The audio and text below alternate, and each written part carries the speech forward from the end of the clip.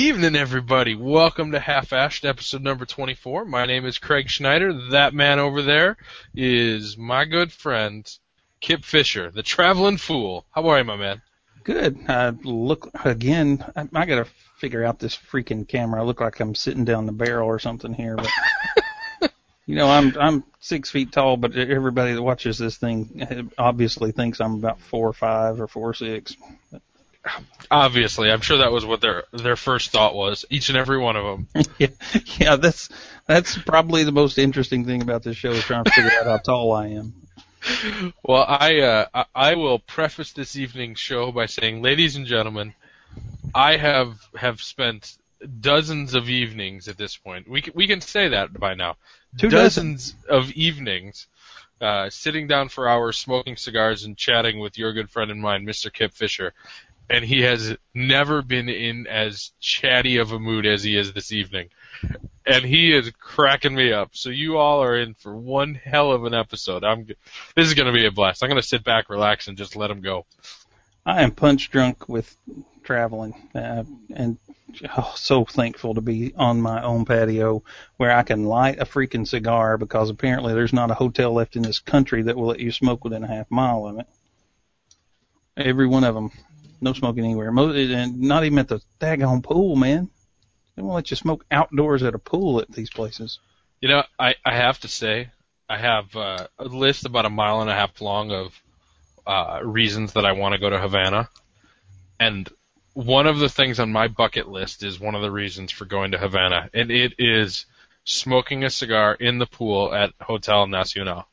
Mm-hmm. One day in my life, I will walk around in the shallow end with a cigar in my mouth and the sun beating down on me and have just a bucket list moment. I can't wait. Yeah, I'm afraid most of those years, at least in the places I'm traveling lately, are gone. It's been a bother. I mean, the one place had no smoking anywhere on the property. And the others, Vegas probably could have smoked, but I was smoking all day anyway, so I didn't need a place. I just came back and crashed at the hotel. But we, like I said, we came back, got the kids in Tennessee, and went up to D.C. for a couple of days and visited my wife's brother and family, and worked our way down through Virginia and South Carolina, and they were nowhere. They'd have like a bench sitting out in the sun or the rain, depending on what time of day it was, and you could smoke out there. That was about it. Well, it just seems like people are trying to be blacklisted if you're smoking now. Mm-hmm. I don't know. Oh, well. So, like I mentioned to you, what that translates into is the fact that I went to IPCPR, got all these new cigars to try, and have not had a cigar in a week. Well, you know what I'm excited about with that? What's that? And this is a buddy thing to say, so... You know, for anybody out there who's listening to us for the first time, don't take offense to this and get your panties all in a bunch.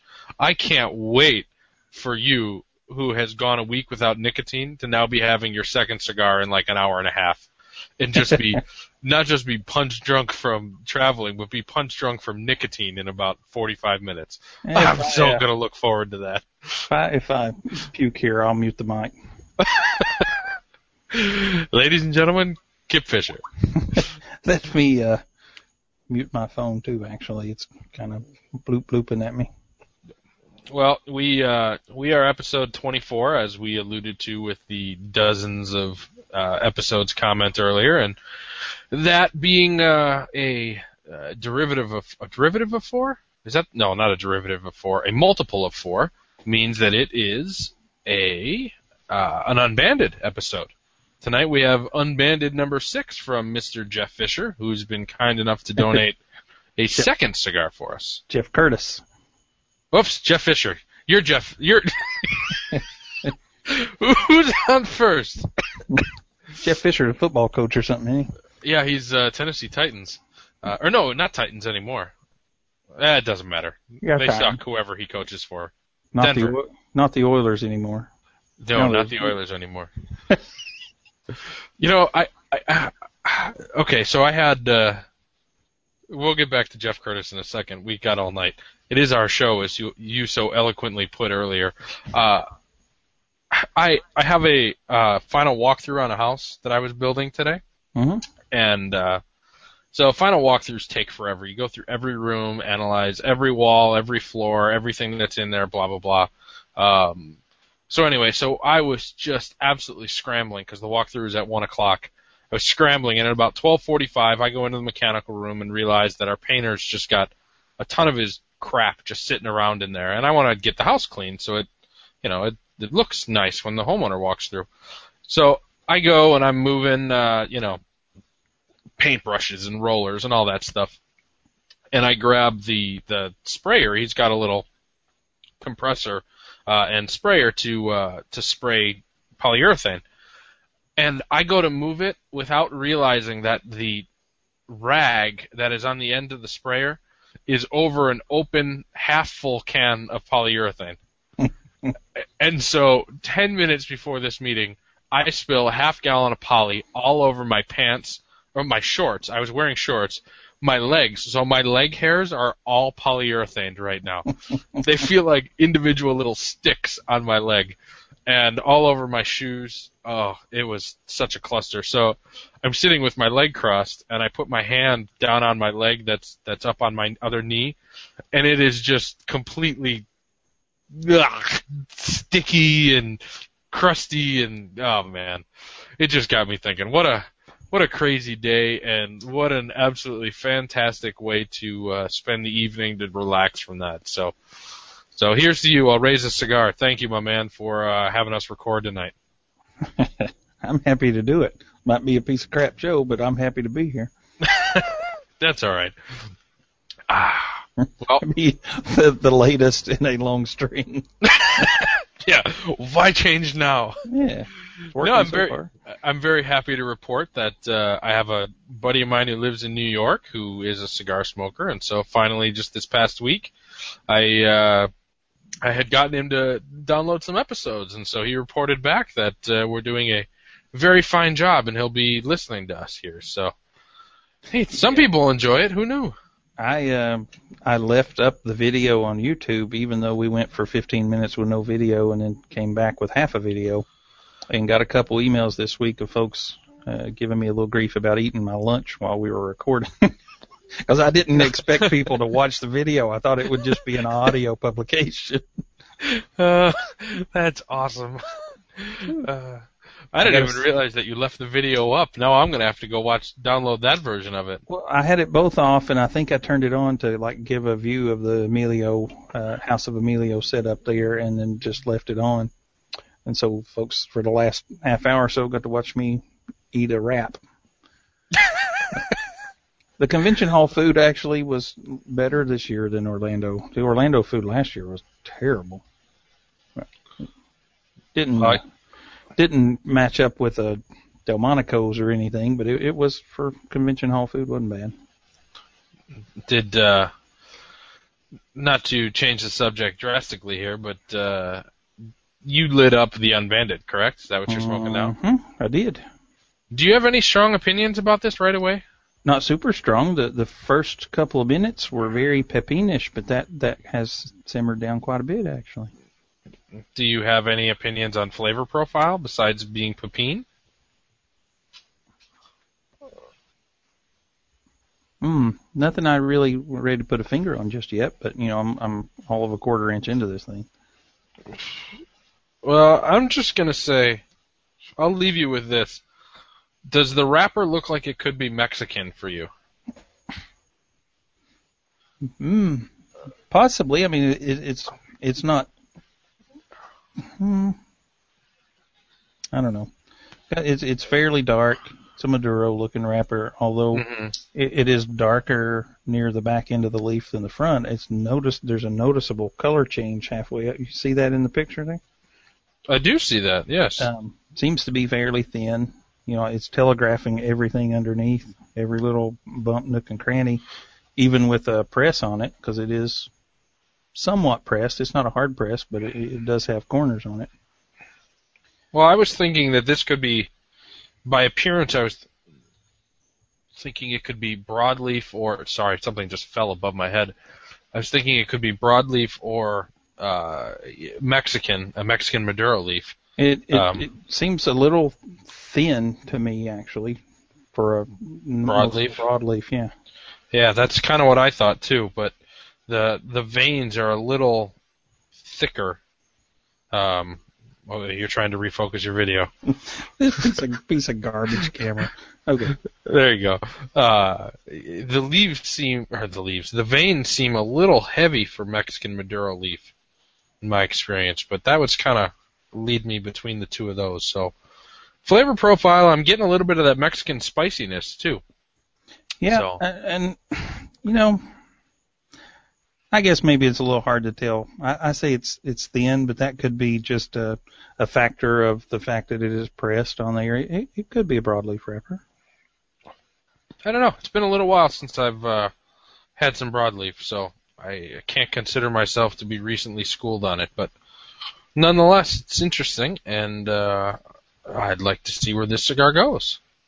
Yeah. Let's see. Somebody who was at DC asking in the chat room, what size is the Unbanded?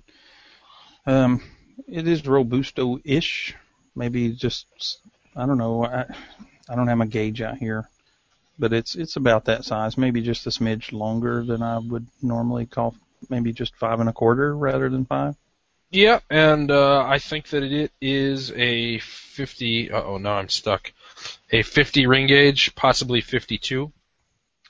So I would say maybe 5 1/2, 5 1/4 by 52 with a box press. Yep, I'll buy that. And it came in cellophane as well. Yes, it did. And mine had this interesting little band on it that said Jeff Curtis Unbanded 006, so that's kind of a clue there. Mine did as well. I will say that mine had a very, very distinct second band pectin line, like from where the band itself was glued together. That glue had kind of rubbed off on a very distinct portion of the wrapper. I don't know if you can see that on my feed, but see, I'm trying to see if I can cheat a little bit because I can see impressions there. It looks like this may have been pressed with the band on it. I see tiny little imprints. Yeah. Does it look as if it's a second band? Like just one of those thin, almost like if you would imagine the Padron 40th anniversary or 45th anniversary, how it's got that second band on there that's about 1/4 inch tall. Well, I can't tell. I'm over 40 now, so it's kind of hard for me to make out these little details. You can't see crap. That's true. Forgot about that. Yeah, I see everything like this camera of mine is focused right now, just a little fuzzy. I paid extra for that camera, too. So if you see fuzzy and the camera is fuzzy, does that mean that you see clear? Depends on if it's fuzzed the other way. Well, what the heck are we talking about? We're supposed to be doing a serious cigar show here. We're farting around about fuzzy cameras. Yeah.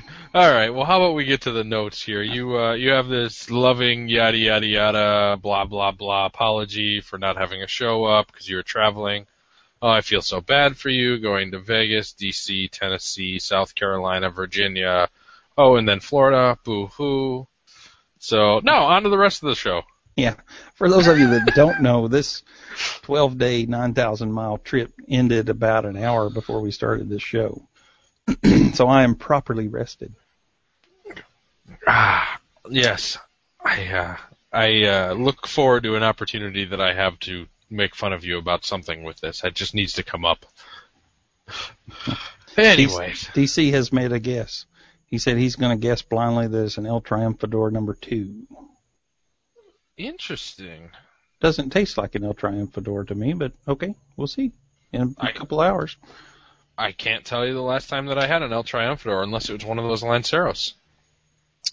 I have had a number of them in recent months. I like those a lot. I think it's one of Pete's better cigars that nobody ever talks about. Yeah, nobody talks about that or, what the heck was that other one? A red band. La Riqueza. La Riqueza. I really like the La Riqueza, too. I think those haven't had one of those in a long time. Trademark preservation offerings, probably. That could very well be. Anyway, how about we actually jump into some content here? Yeah, let's do it. What do we want to do? We got two sets of notes to go off of. We have a plain Jane kind of set of notes, and we have the other one I just whipped together right before we started. Got a preference? Let's just go off the ones you whipped together right before we started. We seem to have the best back and forth jabbing at each other when we don't really have a script. Okay. Screw the old notes. Yeah, screw the old notes. What the hell is Viva Republica? I don't know a whole lot about them. I've seen the name around. I talked to the guys.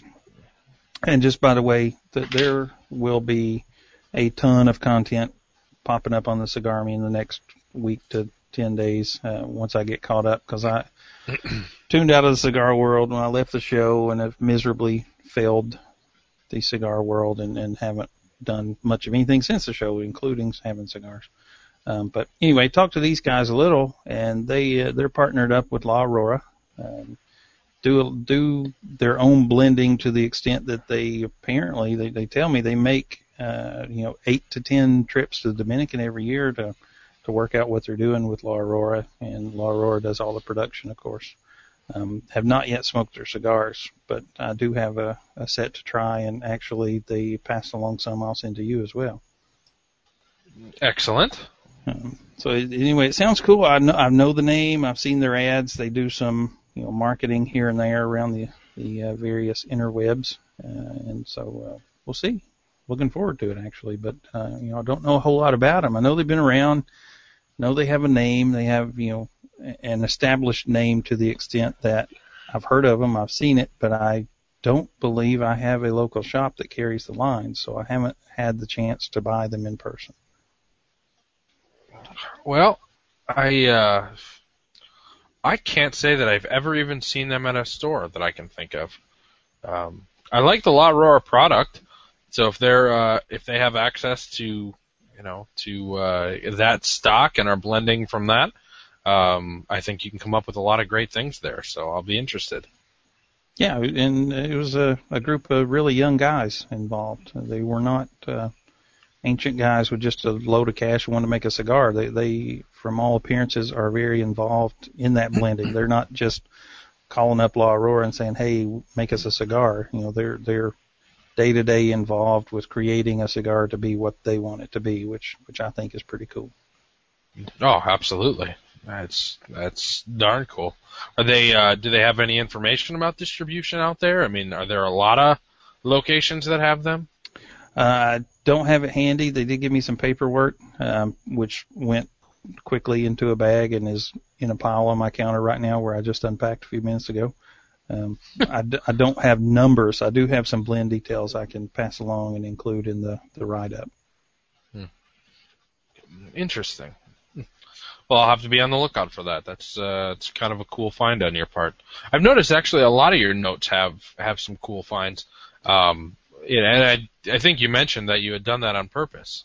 Yeah, I accidentally did that on purpose, and that's the best way I can say it. I started out with a plan and a list of folks I wanted to visit, and that all just got thrown in the dumpster and changed up right in the midst of the first day. And what I was seeing was that a great number of established companies and booths had, certainly not all. There are plenty of new cigars out there, but the bulk seemed to be line extensions and just new Vitolas in existing lines, or maybe a tweak on a blend or whatnot, and maybe not as many entirely new offerings in terms of new lines coming out.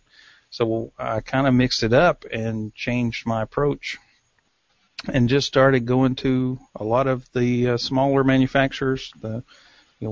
There's so much debate about what the word boutique even means in the cigar world, but what many people might call boutique makers, especially the new folks that I'd never seen before, never heard of. I wanted to kind of get some stories there, and that's what it turned out to be. And I mentioned before we started taping that we had taken almost 900 pictures of this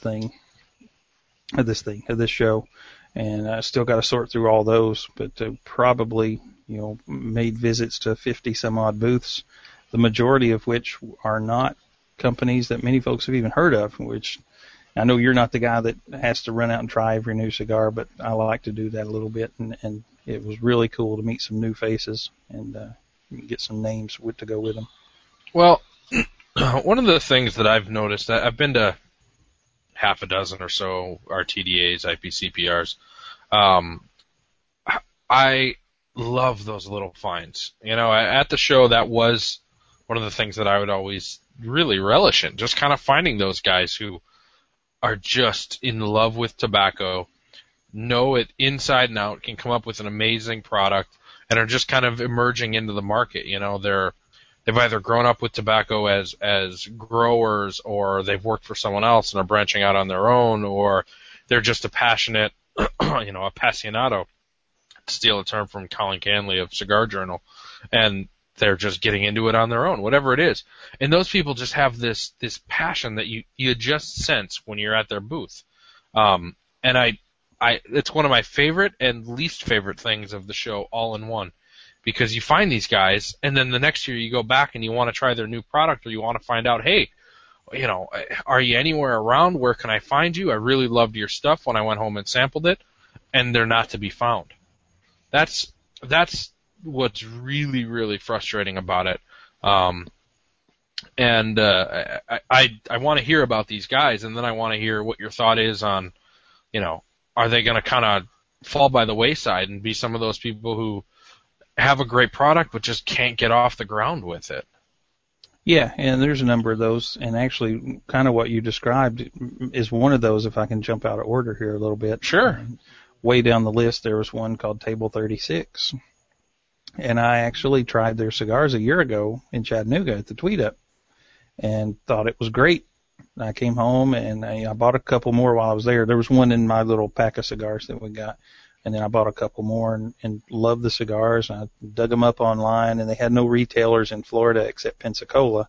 And those of you that know Florida geography know that I'm, a good 500 miles from Pensacola, so it wasn't really an option for me to run to a store and buy them, and didn't see them online anywhere. So it just kind of tucked them away in the dusty, cobwebbed corners of my mind somewhere. And they were back at the show, so I caught up with them. And they had a couple of new cigars coming out, and I have not tried the new ones yet.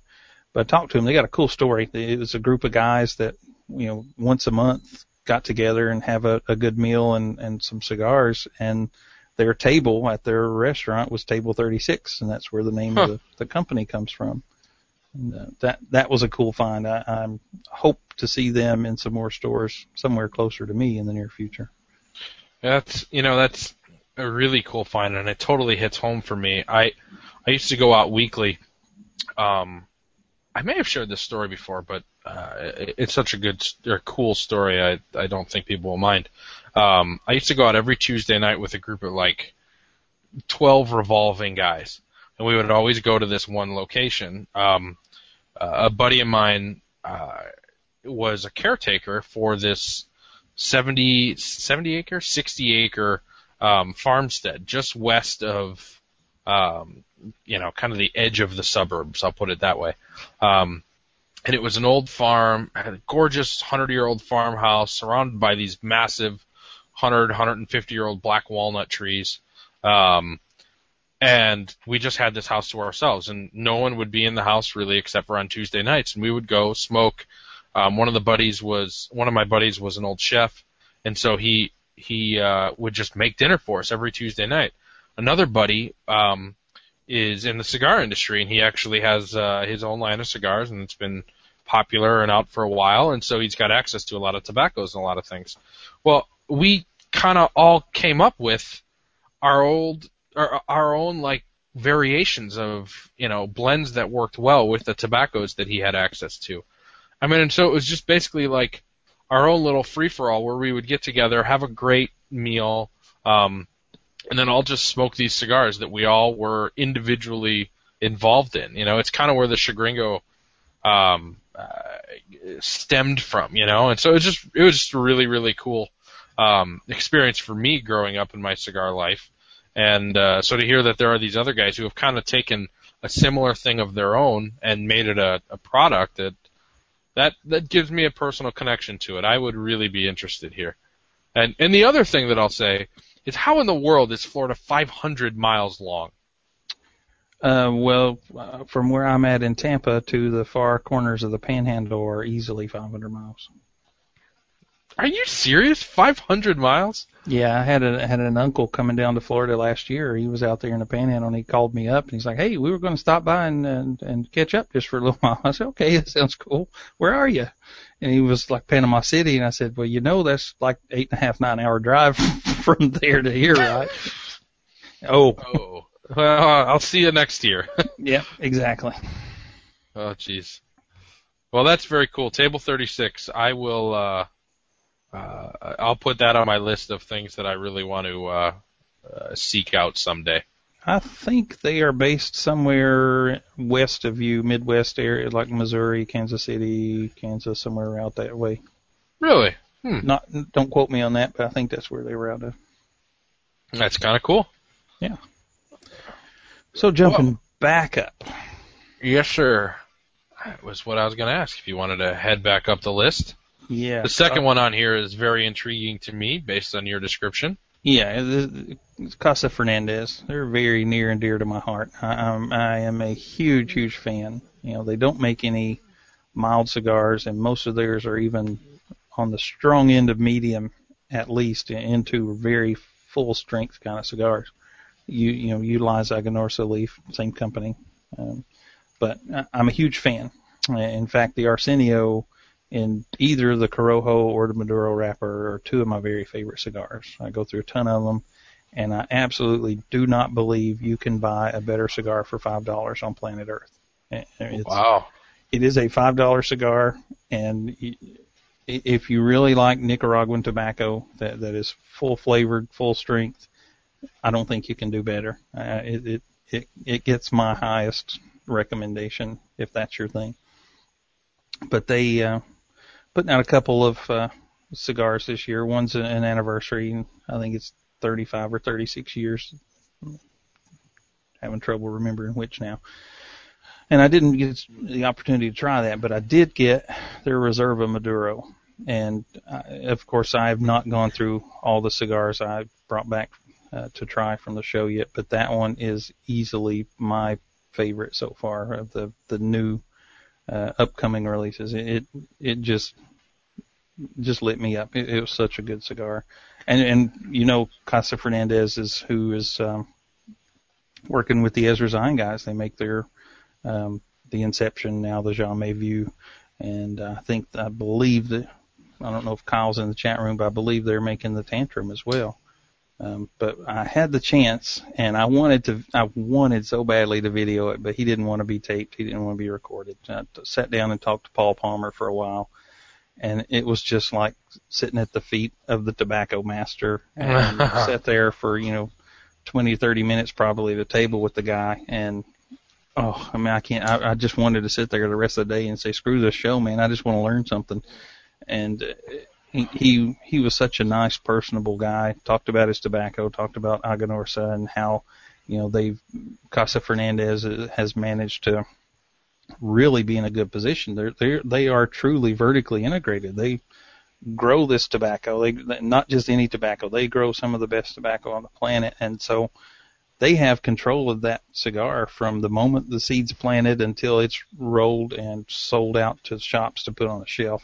And having that kind of control, I think, is key. And they're, historically they were a tobacco grower, and in the last however many years they've been, Kyle just chimed in. He says they're making the Tantrum, the Jamais Vu, and the Eminence.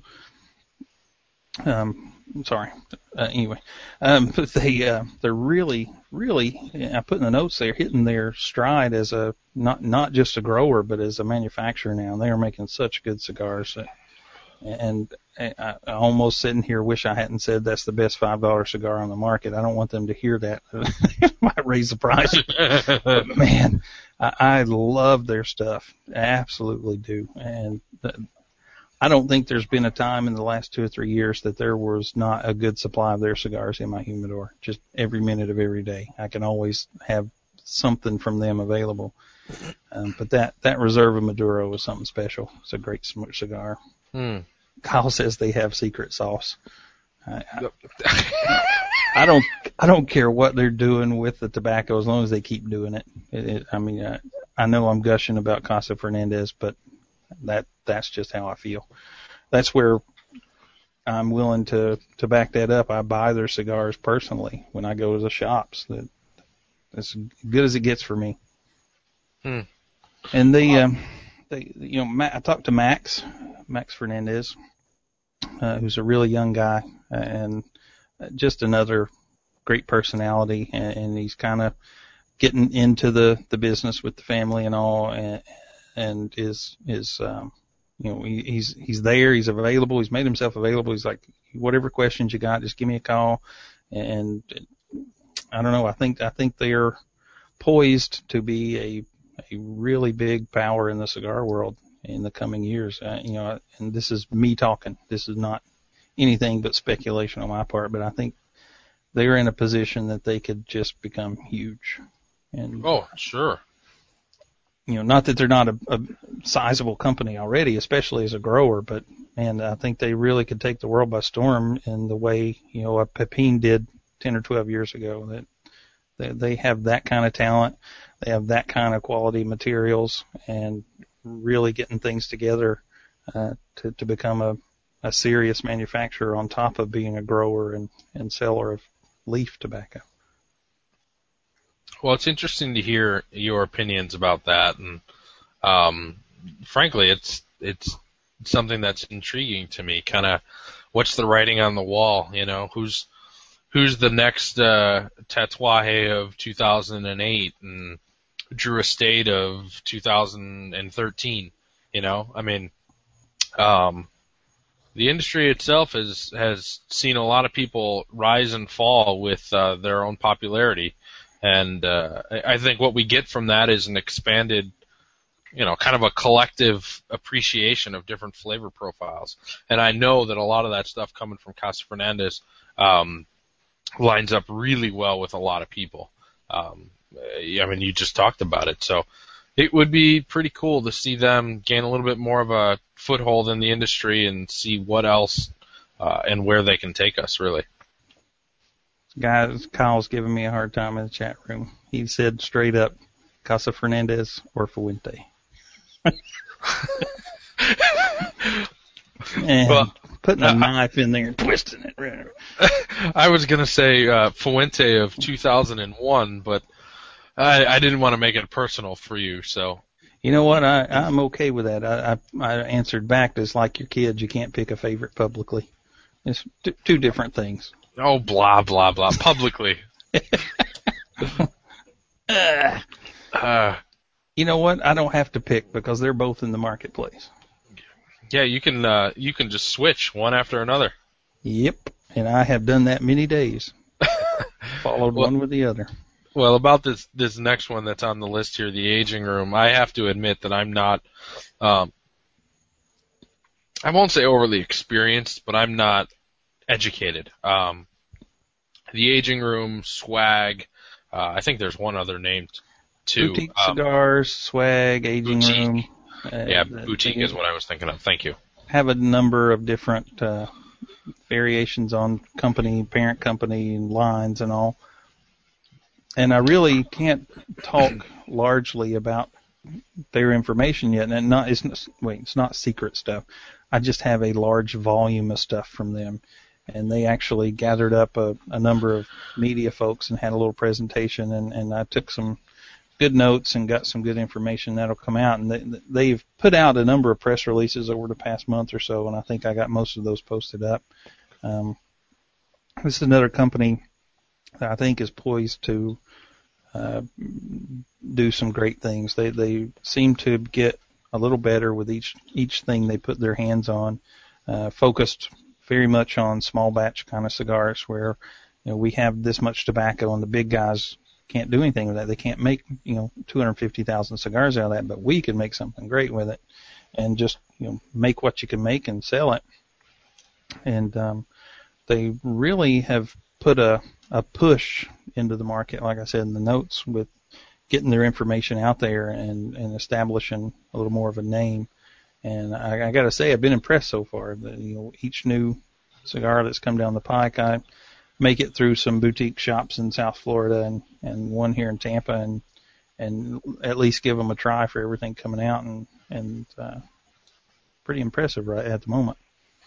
Well, one of the two shops that I think are right up there being the best in the Chicago area has just a huge loyal following with the Aging Room and Swag product that are out there, and they are screaming from the heavens that these guys have some of the best product to come to market in the last few years. So I'm seeing their growth firsthand at local shops that I really not just frequent, but that I really respect. So I'm truly interested in a lot of this information because I'm just intrigued by the company, where they've come from and where they're going. So yeah, and you remember we talked about one of their cigars recently, the Fortissimo, which they declared may be the strongest cigar to come out of the Dominican, and it was 100% Yoshi Blanco tobacco, and we didn't know what Yoshi was. Well, I met Yoshi. He was at the show. He was in the Aging Room. He is a big time grower down there, and so he was growing much of the tobacco that they're using. So that is what Yoshi is.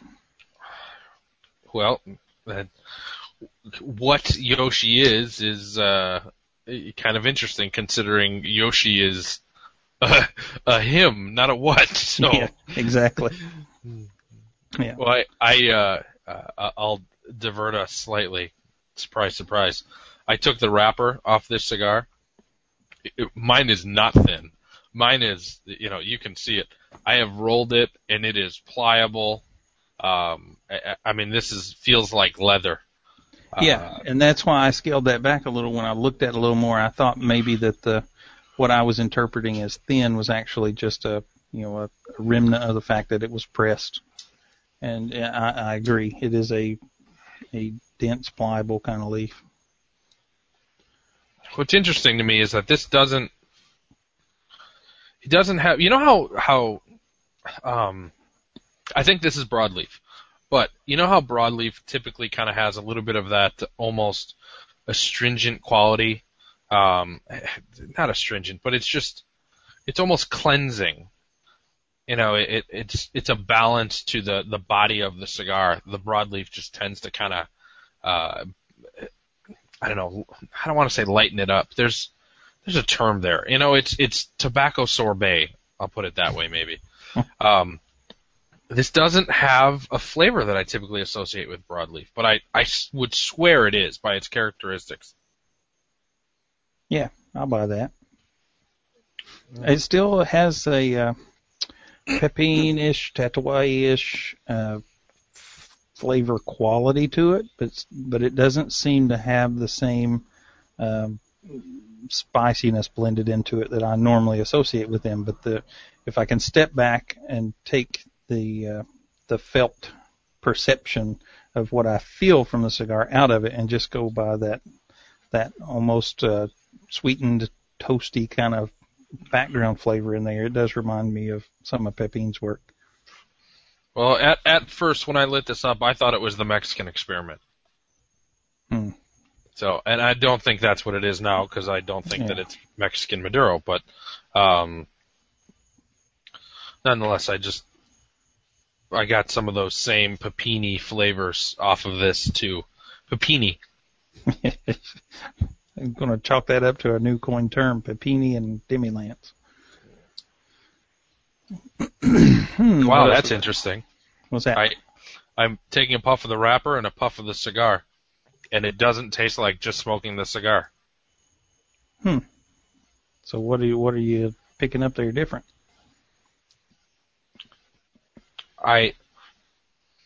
There's a flavor there. Hold on. Boy, this is good radio. Yeah, awesome. Great dead air. I don't know. There's something there, but I'm getting. I'm sure that I'm just increasing the volume of wrapper flavor to filler flavor when I do that. So that's why it's kind of coming across differently. It's unexpected at first. I don't know. It'll come to me. I'll continue doing this a little bit, but it's interesting. It's good. Okay. Want to keep moving down our list here? Yeah, heck yeah. Okay. Well, we got Drew Estate next on the list there. And like I mentioned, we were talking a little bit before we started broadcasting that man alive, the Drew Estate booth was just crazy on top of crazy as far as being busy. Just about every minute of the show, every time I would walk by that booth, and when I say booth, booth is not really a term. I mean, they have a large block of booths, and it was just chock-a-block full of people. I mean, just I can't even imagine what the demand is on Drew Estate's products right now. And, you know, I don't think it's all existing products. I think some of the things we've talked about in the last few weeks are a big part of that. You know, they have so many new things in the works. They have the 8 different pipe tobacco blends coming out, at least one of which is a traditional English blend, which is cool to me. Johnny Brook was kind enough to give me a little bit of that to try out, and so I'll be doing that this week as well. It being imported out of Denmark, but it is a traditional English blend. I mean, and just going by the aroma, it is a prototypical English blend. It's not anything fancy. It's not flavored. It's just straight up a good blend of. I'm assuming there's some Latakia in there. It is Latakia or one of the other Oriental varietals.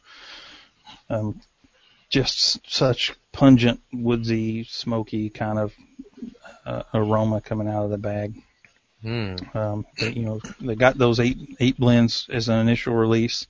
With their philosophy being a little different than when they started their cigar business however many years ago, rather than jumping into strictly aromatic offerings the way they did flavored cigars. They're taking a different approach with pipe tobacco and trying to put out some more traditional blends. And it did appear that many of those 8 are aromatics, which is quite honestly, if you just look at numbers, the biggest selling pipe tobaccos in the world are all aromatics, and that's just by sheer volume, just the number of people that get into pipe smoking and stick with them. But it's not something that always appeals to me, the same way that the Englishes do, or some of the straight up Virginia blends.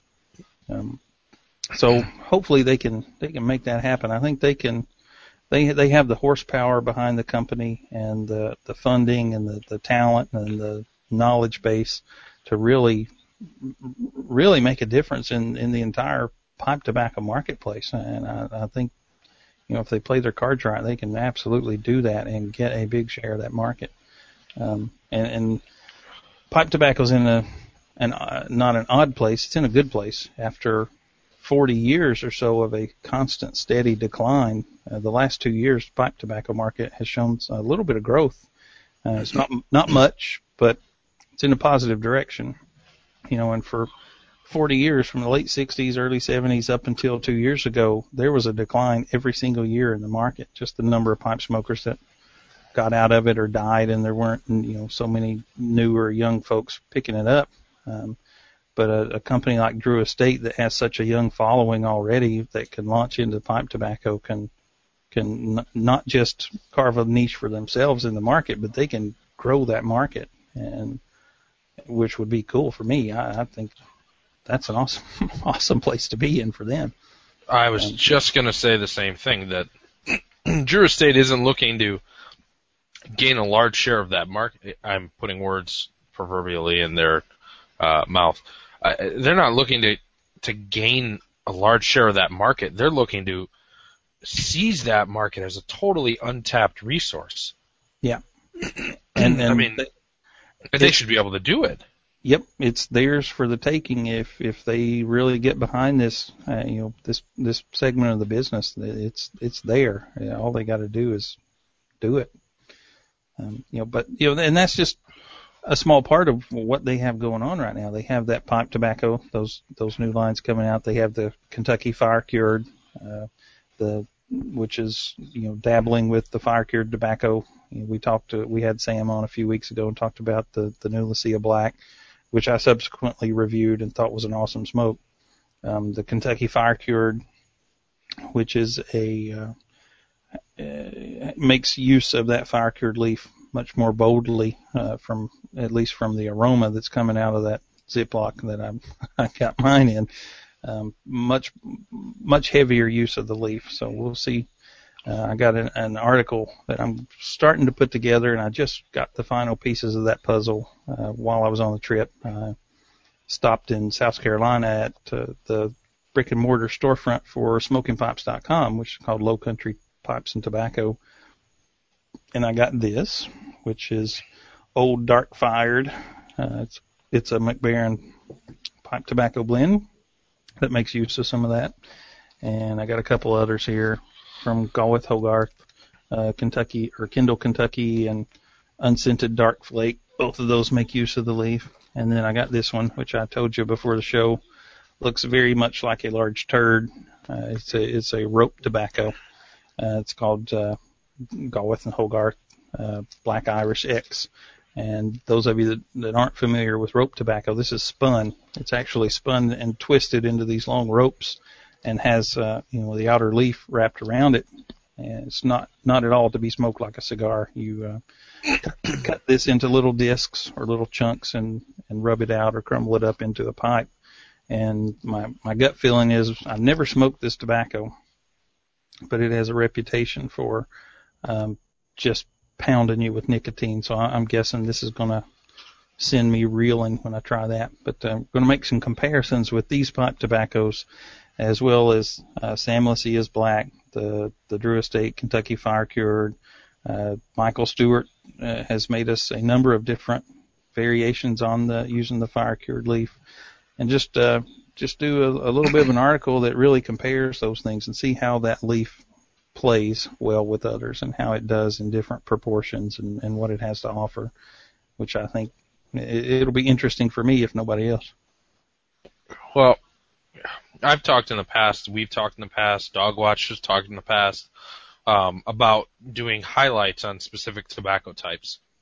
Be it some of the common ones like broadleaf that we talked a little bit about with this Unbanded cigar, or other very common, very well-known varietals, Corojo, the Habano, or fire cured.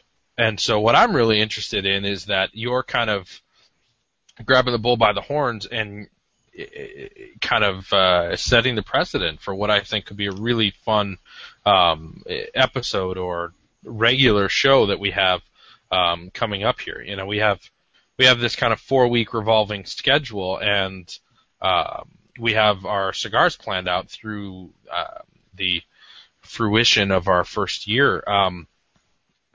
Well, this might be kind of a fun thing that we can use this information on fire cured and set it up to maybe when we start year 2, kind of dive into some other tobacco types and do the same sort of analysis. I think that could be really, really fun and one of its kind. I don't know of anybody else who's done this before, and I'd love to kind of carve our niche by being guys who not just love cigars, but can kind of educate people on what they can learn or try to seek out when they're looking for specific things in cigars. That could be pretty cool. Yeah, and the variations available in pipe tobaccos is astounding. Yeah, I was at that shop up there in South Carolina this week, and there are thousands of different pipe tobacco blends out there and available at any given time. And I'm not even including the bulk blends that show up in shops where they take a Pete Stokeby or a Lane Limited or Altadas or some of those bulk blending houses and mix a couple of them together and stick their house brand name on it and sell it. I mean, honest to goodness blends, tinned tobacco or bulk at times. I got there, I walked into their shop, and this is very much a pipe-centric shop. It began as a pipe and pipe tobacco website and has grown astronomically. I mean, they are huge in the pipe world. But they have, by my estimation, just sitting there on the couch counting jars, about 300 different blends out on the shelf that you can drag your pipe in there and fill it with whatever you want just to try it out. And they sell I don't know how many other hundreds of blends online as well, but just sitting there looking at a wall of pipe tobacco of all these different kinds it was a good feeling outside of the fact that I managed to walk into that shop on this trip without a pipe, which was a little bothersome. Well, go get a corn cob, my man. I actually contemplated that, but I settled for a Fuente and had a good time. Never said I settled for a Fuente before. Now tell me pipe etiquette here. Can you go into a shop, talk to the tobacconist a little bit, and talk about how you're, trying out pipe tobaccos, and literally do as you say and run your bowl through some of those jars and say, hey, I'm just gonna try a bowl's worth and grab an eighth of an inch in the bottom of a bowl and smoke it, or is that something where you need to go ahead and buy half an ounce or something like that and try it that way? Good etiquette to buy something, but most shops absolutely encourage you to try whatever they have out in their jars that are available. Yeah, that's not an issue at all. And the thing is, especially with pipe tobaccos and pipe smoking in general, you can smoke the very best boutique brands of pipe tobacco for pennies on the dollar compared to cigars. Greg P's blends, which he's my favorite blender these days, and he makes some phenomenal pipe tobaccos. And his tobacco runs about $10 for 2 ounces. 1 ounce is 12 to 15 bowls of tobacco, so you're looking at a box of cigars worth of smoking for $10. You get 20 to 25 hours of smoking easy for a $10 investment. And that's not buying the cheap drugstore tobacco you can find down at the corner. That's buying premium tobacco that has the care, the love, and the attention and the talent behind it to make something really good. And what more can you ask for, Well, how is it that pipe tobacco can be that inexpensive? Is it essentially cured, fermented, and then you're not getting that many other hands that go on it, or is the process significantly simpler? Some of both. There are not as many pairs of hands touch pipe tobacco from harvest to and we went through the Fuente operation, and over 200 sets of hands touch that leaf from the time it's primed until it goes into a cigar. And it's not that. You don't have to pay the rollers for one thing. You have to care for the leaf. You have to ferment it much the same. It's cured similarly, sometimes a little different. You use much more. Most processes in pipe tobacco are more akin to the fire curing, where, especially in the Middle East, those tobaccos, those Oriental varieties, are cured over smoldering fires, and depending on what they're burning, that imparts certain flavors to the leaf. But I think that's a big part of it. You don't have to pay as many people touching that tobacco all throughout the process. And the blender, it plays a serious role in pipe tobacco. The guy that takes components and can kind of mix and match from all these many different kinds of tobacco and get something that is pleasing to the masses.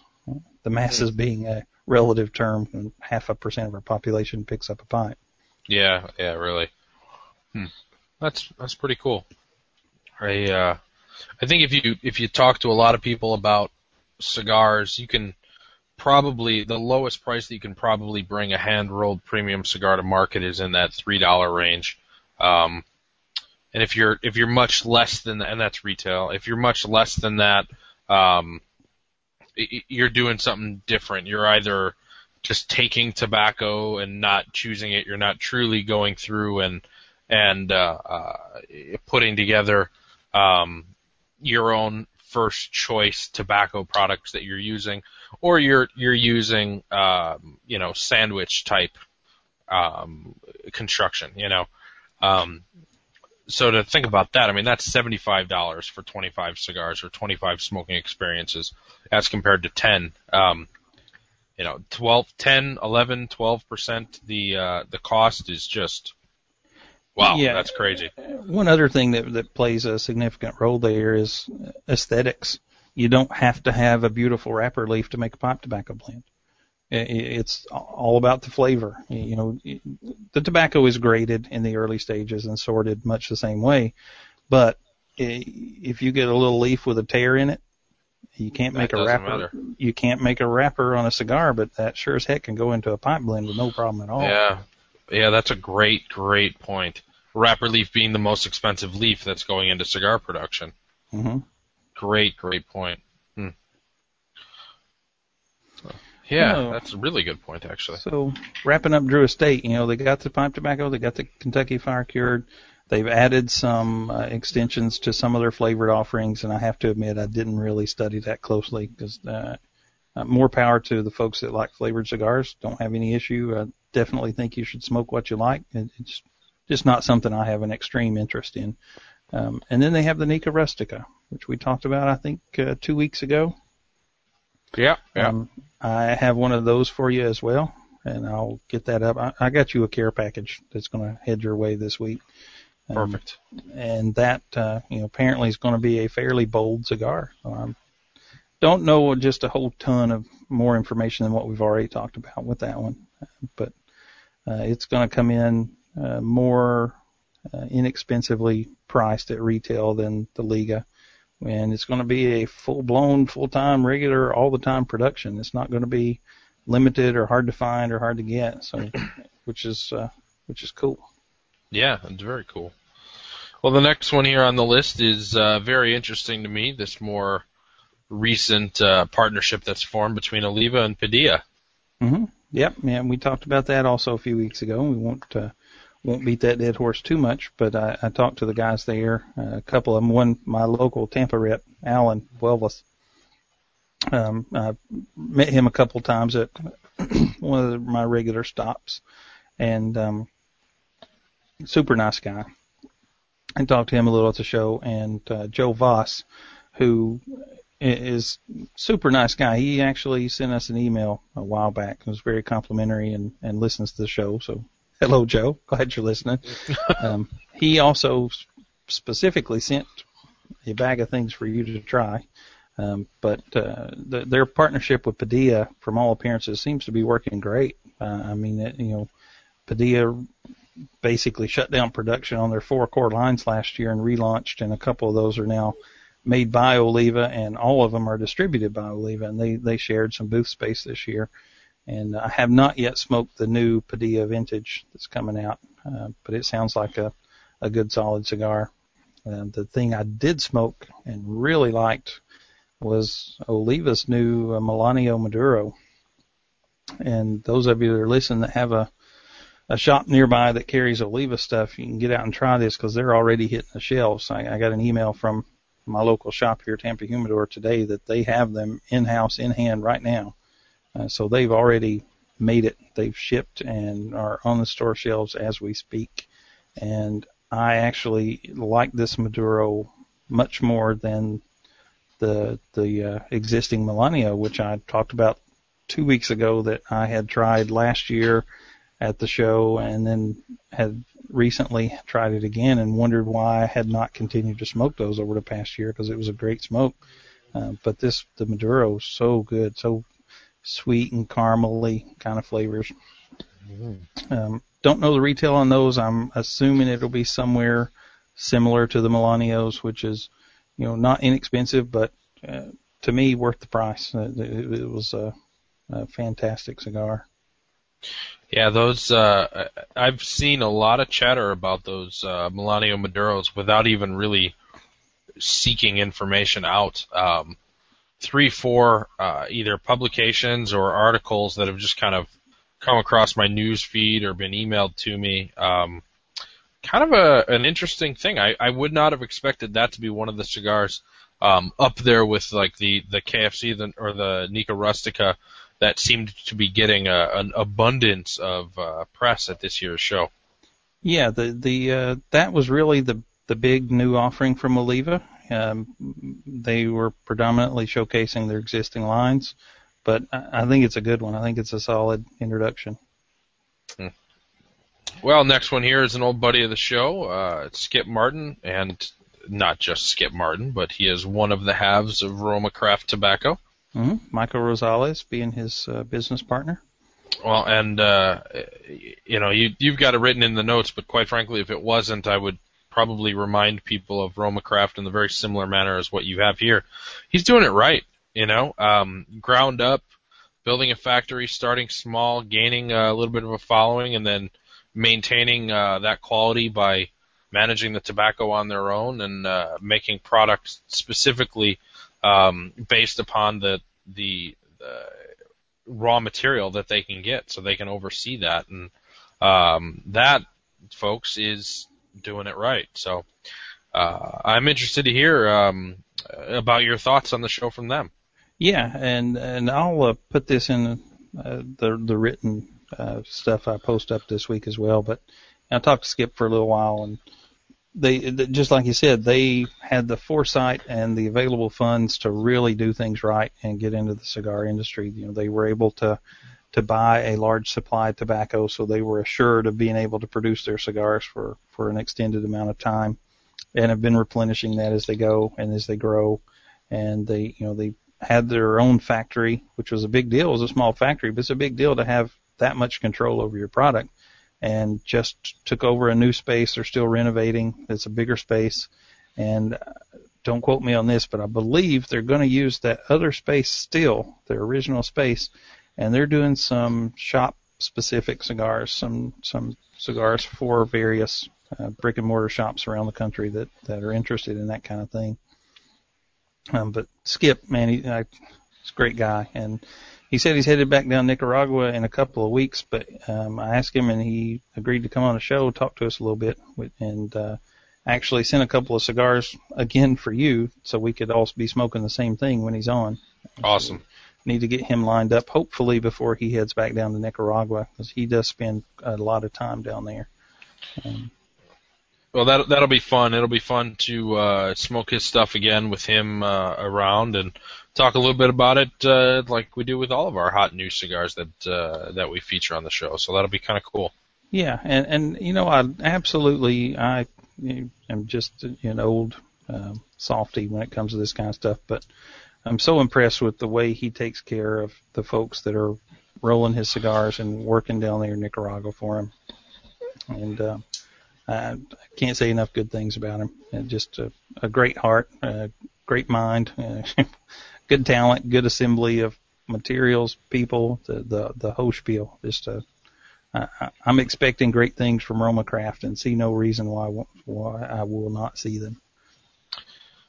Well, this next one hits a soft spot in my heart, and I will just let you take it away. Yeah, Jesus Fuego. Stopped by and saw him a little bit. And I had never met him before. This was the first time I'd ever had a chance to talk to him. And he said, well, can I get you a fresh cigar? And I said, does a one-legged duck swim in a circle? He got me one of his newer ones, and I think it was the one that didn't strike your fancy. But I lit that up, and it was the new Connoisseur.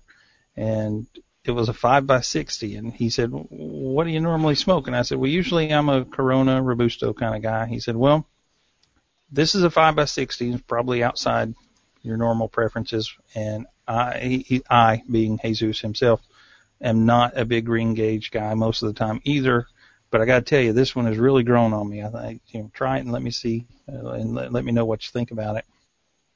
I really like that cigar. I sat there at his booth for probably 30 minutes, just kind of enjoying the cigar. It was a 5x60, and I was like, I cannot believe I'm really digging this cigar. It's normally an uncomfortable thing for me, but I got past the size, and the flavor was great. It was very calm and sedate. There was no harshness. It was just one of those things in the past we've called comfort smokes. It was just an enjoyable cigar, and it was great.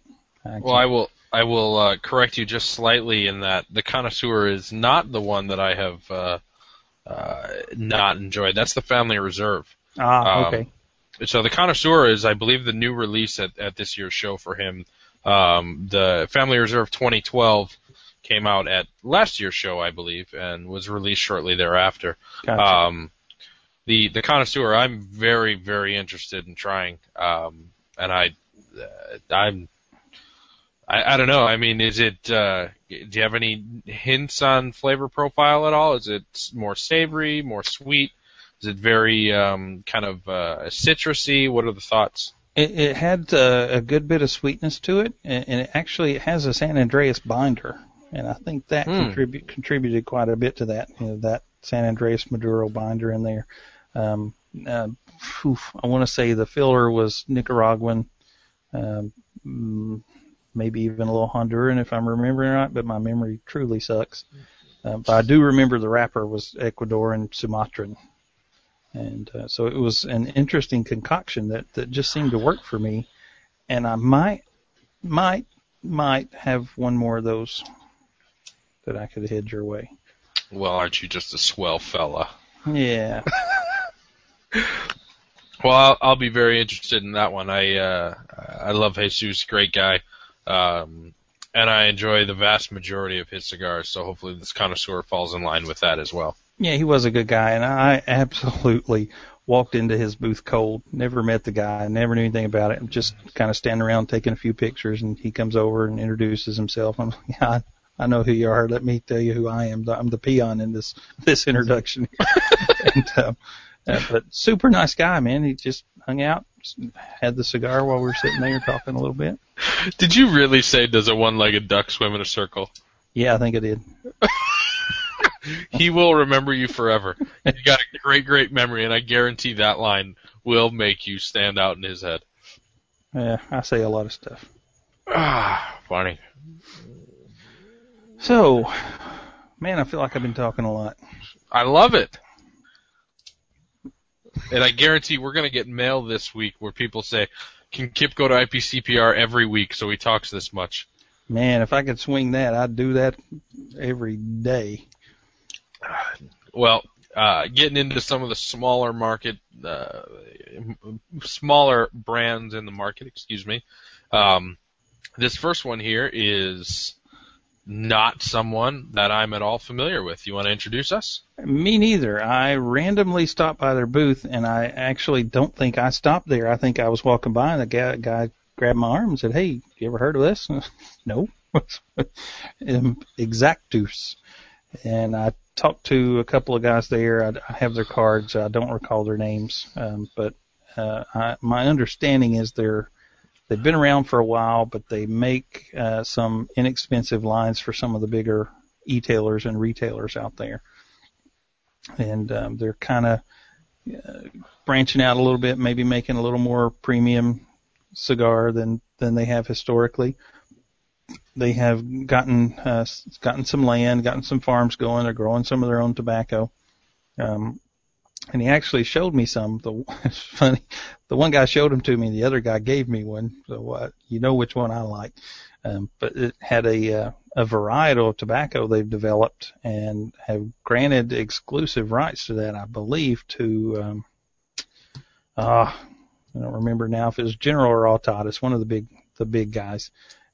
But this will be showing up on a few cigars, and he just had a number. There's no name for this thing yet. It's just called T13, and that's what the wrapper is on this cigar. And I'm really interested to smoke that. I haven't lit it up yet, but they seem to be banking a lot of hope on that leaf, and getting their name out there a little more, making something that's maybe a little higher on the ladder in terms of how it's perceived in the market, and rather than making more of the less expensive house lines, maybe making some more of a premium market penetration with their cigars.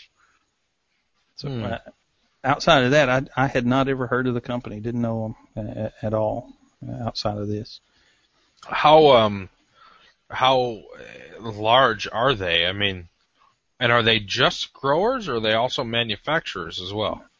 Growers and manufacturers. They more recently growers, I believe, is how I interpreted what he was telling me, that they had kind of gotten the farms up and going now and are growing a lot of their own tobacco. Interesting. Well, that's kind of cool. Yeah. Be on the lookout. I'm always a tobacco nerd at heart, so I'll be on the lookout for that. More information on that T13. Yeah, I'm excited to see how it smokes and if and when I see it actually in the marketplace. It's a Dominican company, I believe, as well. Yeah, next on our list here, the House of Emilio. And I just put a line in there, what a difference 12 months and a distribution agreement with Emilio makes. All of the House of Emilio booths were there together. If I can try to go from memory, and again, my memory's terrible, but the Ezra Zion guys, Guayacon, Rodrigo, Nomad, Epicurean, 1502, which is Global Premium Cigars, I think is the parent company name, Cigar Federation booth. They were all there together and had a good bit of traffic. Some great new cigars. We smoked the Eminence from Ezra Zion last week, which was a great cigar. The Guayacon, talked to Noel Roja, the Guayacon guy, and I believe he's going to be in Chattanooga. Actually, I believe most of the House of Emilio will be in Chattanooga at the Tweet Up here next week. Oh, which reminds me, I got to make another 1,500 miles of driving next week. But he being Noel and Guayacon, really liked his cigars and what he did last year. He had 4 or 5 different Vitolas.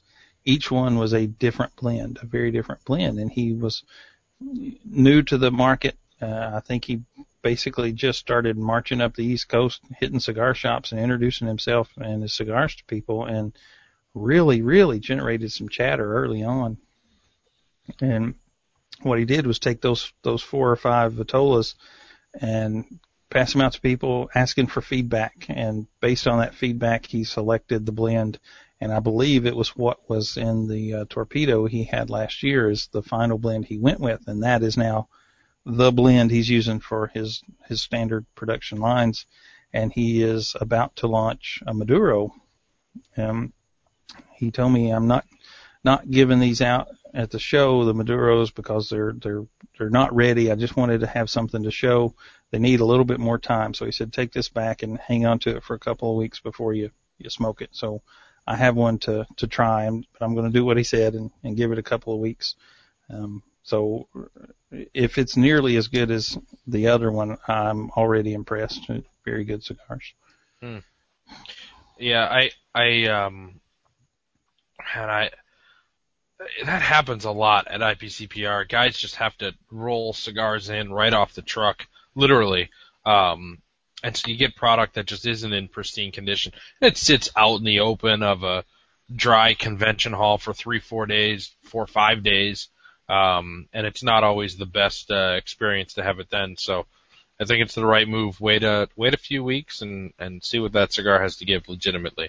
Yeah, and man, it is an absolutely just astoundingly beautiful wrapper leaf on there. Just dark, beautiful Maduro leaf. He's also building a factory as we speak. He's got the walls going up. He's posting pictures on Facebook of the progress.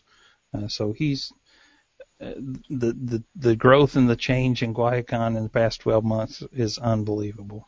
Just incredible. And I think that speaks a lot to the quality of the cigars, for one thing. You can have a flash in the pan, but to make it 12 months and still be on a positive swing is a feat. It doesn't happen a lot. Oh, sure. You're absolutely right. I mean, to the point of what we were talking about earlier, those guys who have seemingly a great recipe for success, and then all of a sudden they just drop off the face of the earth. Yeah. It's nice to see when that doesn't happen. Yeah, but we talk a lot about Ezra Zion because we know those guys. They're great guys, just incredible cigars. But I would stick it out there, make the same statement and I've said it before, that Gary Griffith has a knack for picking up distribution with companies that make cigars I tend to enjoy. And he actually announced a new distribution agreement during the show. I'm having trouble remembering the name. I'll get it in just a second since I pull the Cigar Me up here. Bodega Cigars. Bodega. And there's a guy on Twitter just known as Cigar G, who is the brains behind that outfit. And so I'm anxious to see what those are like. He was at the show. I did meet him, but he wasn't an exhibitor. He was there as an attender. And so see what those are about. Haven't had a chance to smoke them yet. Well, I'm going to find him on Twitter right now. I'd love to get additional information about that. I think we got just a couple more on here that we can hit quickly. The La Jugada and Arandosa. Both of those were made by Eric Espinosa over at La Zona. That's a lot of vowels for me to say. And, I kind of put these two together because they are both made by Eric Espinosa, who was formerly partnered up with Eddie Ortega when they were EO brands. But, I've been impressed with Eric's cigars as well as the cigars he's ventured out with for some other folks. And these two lines in particular are very good and very worthwhile seeking out. The La Jugada is I met Nelson. The company for that line is Moya Ruiz, and I met Nelson Ruiz down at Charm Leaf last fall, and got to try them down there. And they've since had a little bit of growth, so I'm excited to see where they go. I think they'll do well, as I do for the other lines that are coming out of La Zona. I think Eric's another one to watch that is poised for some good growth. Let's see, what else? Oh, Cordoba and Morales. Not sure where they are. I believe they're based here in Florida, maybe even in the Tampa area. And I happened onto their cigars a couple months ago in a shop. They had actually when I went over to meet Bob one day, had their line in the shop over there. The 19th hole Maduro is the one I had, and it was such a good cigar. It was very earthy, bold but not overpowering, and I can say it left me wanting more, but not that I felt like something was missing from that cigar. But when I put it down, I was ready for another of that cigar, and that doesn't happen to me very often. And they gave me one of their natural line while I was there at the show, and I'd stopped by to introduce myself because I'd corresponded with them online a little bit. And another great smoke.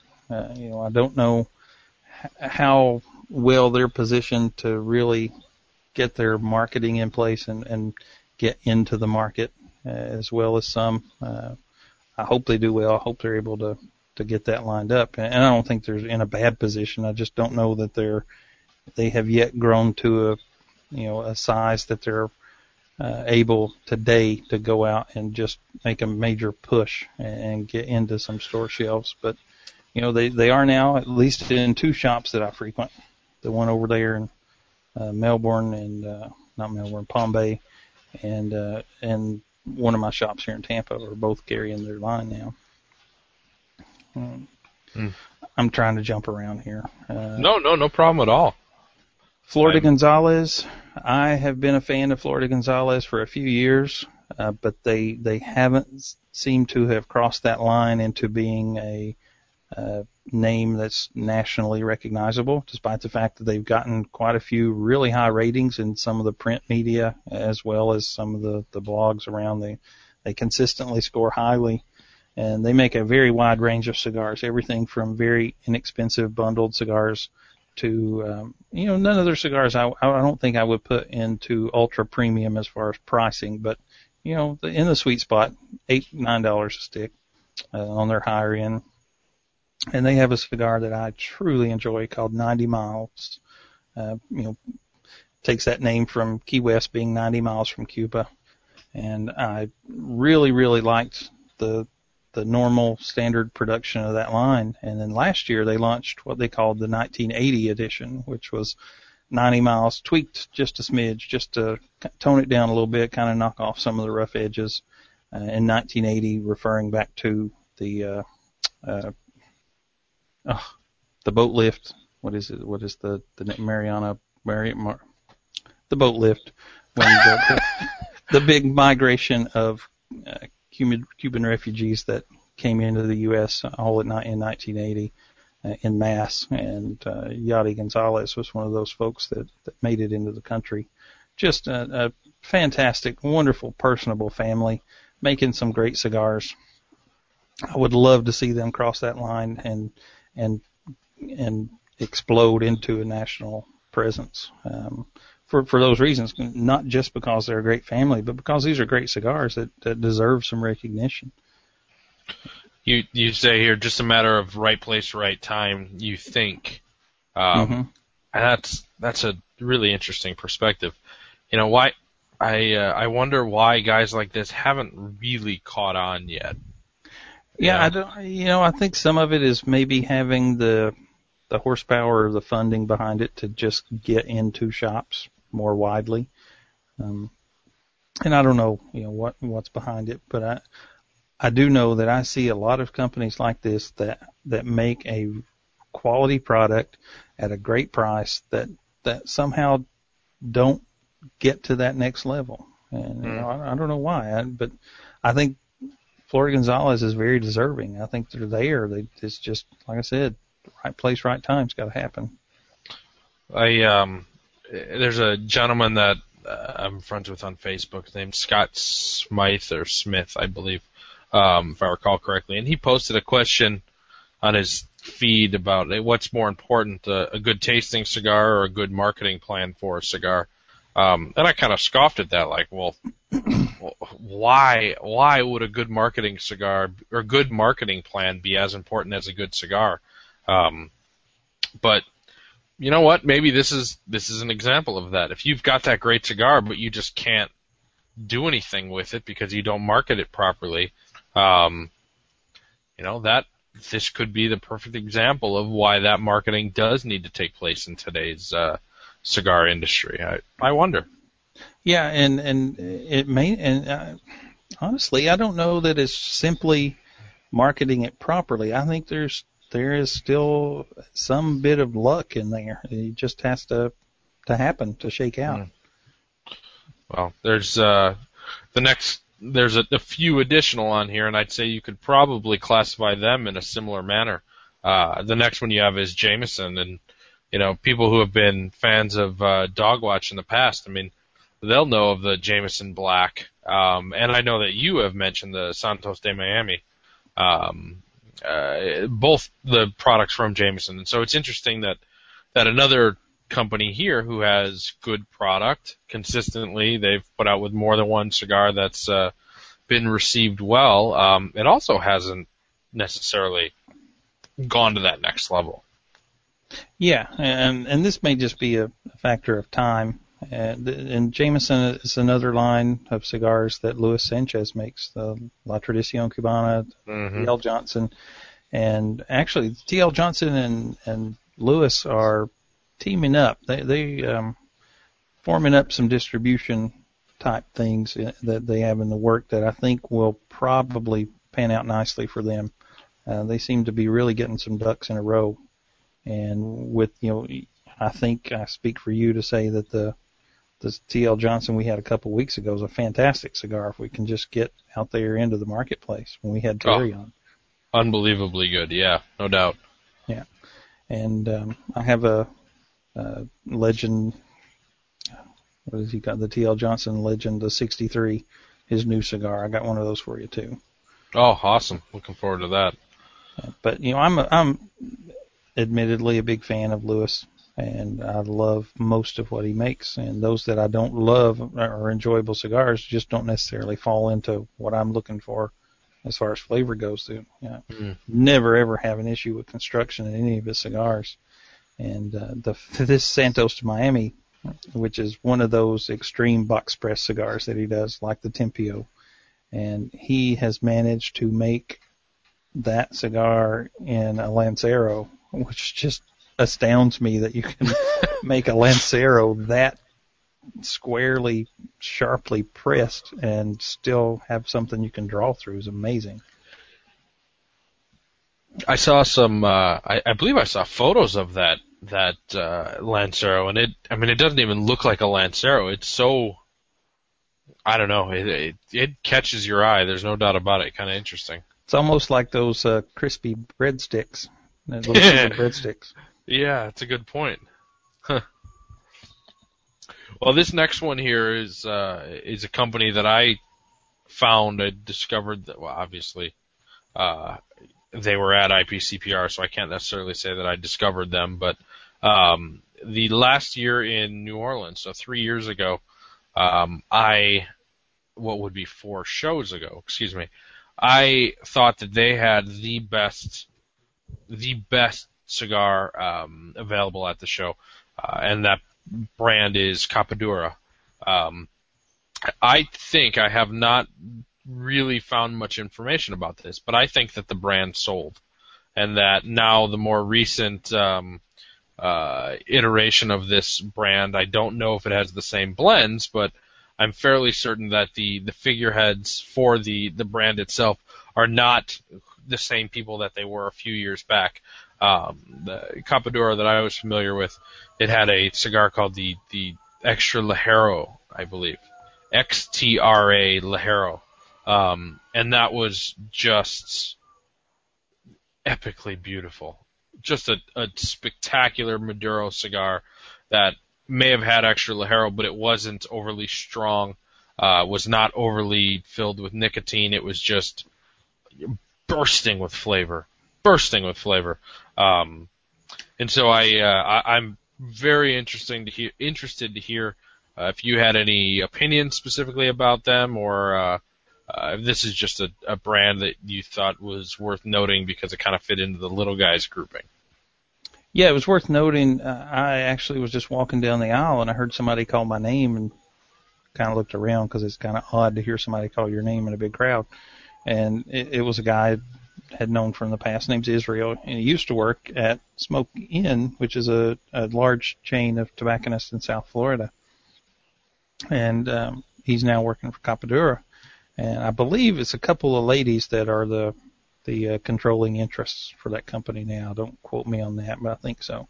And so, yeah, I got a couple to try. I have not lit those up yet, but they have a significant following in the Tampa area and have a regular presence at events. And the product moves well off the shelves, at least from all appearances. I see a lot of people coming in and buying their cigars. Well, I'll be interested to hear your opinion on that.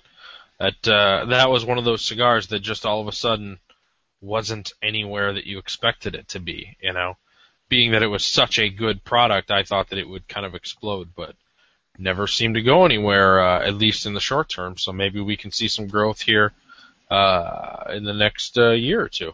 Yeah. I at the very least, they're growing well locally, regionally here in Florida. And I expect, if the cigars are as good as they seem to be based on other folks' input, that should continue and go maybe onto a bigger scale. Well, as we round out some of the cigars that we're focusing on from the show, the last here appears to be one that I don't think I have any experience with. Yeah, the Hoja de Flores, and I don't either. It was kind of funny that I got a press release in my email couple weeks ago now. I'm July the 8th, and I posted it up, and I actually was walking by their booth and said, hey, I know that name just from the press release. And I stopped by and I was looking at their table, and there was a printout of the Cigar Me on their table. I was like, hey, and I talked to the guys a little bit, and it's a company, and I think it was Tom Ufer and I were corresponding, talking. This was a cigar by this name back in the 90s, and I was like, yeah, that does seem kind of familiar. And apparently they've been around since 1962, but the company was moved off, and a retailer took it over, and they actually rolled their own cigars out of a shop they ran originally, and I don't recall where that was at.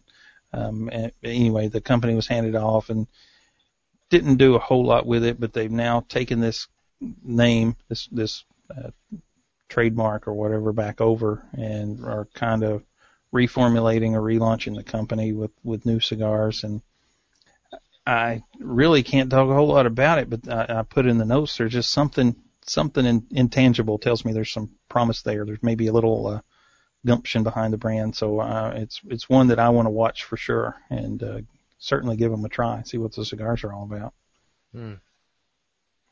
Well, we seem to be coming to a bit of a close on some of the big items to mention from this year's IPCPR, but you want to maybe jump back into the regular notes and talk a little bit about a few of the emails that we got? We seem to be approaching our mandated end time here, so I think it would be kind of nice to talk about these and then maybe wrap up this Unbanded. Yeah, and jumping back over to those notes, we actually have covered much of them already. One thing I did want to throw out there, the one cigar I did manage to light but didn't get a whole lot of time with, was not altogether a terrible thing because of the format of the cigar, was Eddie Ortega's Minis, those little cigars we talked about, and we questioned a little bit about the how that was going to work out, the little format, and the fact that they're packaged similarly to cigarettes in the little cardboard boxes and all. And that packaging is entirely unrelated to the cigar. The cigar is, I didn't actually ask Eddie, but from all appearances, I lit one of them. Seems to be an all long filler cigar, just a very small one, a demi-lance, if you will. And I lit up the Maduro, and it was a fantastic cigar. I didn't get much time with it, but it's a 20-minute cigar to start with. I've seen a number of these this year. There seems to be a bit of a trend of folks putting out smaller cigars that are just for this situation. People that don't want to grab a cheap drugstore cigar because they only have a few minutes. They want a good cigar, but they don't want to waste a $8 or $9 cigar because they only have a little while to do it. And but I got no complaint at all. I would definitely keep these around for this kind of occasion when maybe I did want a cigar, but I don't have an hour and a half, 2 hours to do it. It's interesting. I smoke a lot of, I think the Vitola is Leguito number 3, roughly 4 1/8 by 28, somewhere around that range. I get a decent amount of time out of those. I can probably smoke one of those for approaching half an hour at least. So I'm definitely a fan of smaller cigars. I think you can just have a great experience that doesn't last forever, So that's a pretty cool thing, especially because, we've had a lot of experience with Eddie Ortega's products and certainly know them to be, top notch through and through, really. So, it'll be intriguing to see how those, show themselves in the marketplace. I hope that they're received well. Yep, same here. Well, I'll breeze through a few that I smoked this past week, one of which is more of a public service announcement. I have been visiting the Cohiba Maduros, specifically in this case the Secretos or Secretos. I've kind of visited them every few months for the last 5 years or so. And I was always pretty underwhelmed. But man, I gotta tell you, this first time, the beginning of July, I broke into these again, and they are on. It is time. It has been 6 years. That's what these Maduros needed. I'm gonna catch a lot of flack for saying that, a cigar, you shouldn't have to wait 6 years. A cigar should be ready to smoke when you want it, not on the cigar's time, but man, these were worthwhile. This was everything that's gorgeous about a Maduro cigar, married perfectly to everything that's gorgeous about Cuban tobacco. So, was this an experience? The first one I had, I was driving, and it was one of those that if I didn't have anybody else in the car, I probably would have pulled over and smoked the cigar alone. It was that good. Next one for me, I had a regional release specifically for Great Britain. This was a Por Larrañaga, and it kind of, I don't want to say it was a disappointing cigar, but I really hate it when you light a smoke and the first 20 minutes are just breathtaking, and then the cigar just continues to transition and it becomes something that was less than the perfection it once was. And I have to say that this was that. This Por Larrañaga was a good cigar overall. It went from being just spectacular with kind of a yeasty, sweet bread flavor that I just dig. I don't get it very often, but when I get it, oh man, I just eat it up. And then it kind of transitioned into some more of the nice, solid tobacco flavors with a little bit of earthiness to it. But the start on this cigar was just epically gorgeous. Loved it.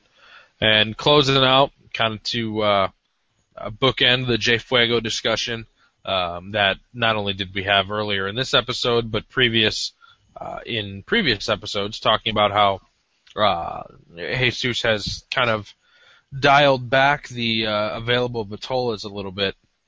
And one of those that he has discontinued, the Sangre de Toro Bellicoso.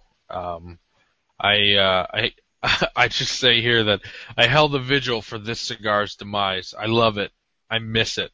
That cigar has been canned, I believe, and I'm very sad to see it go.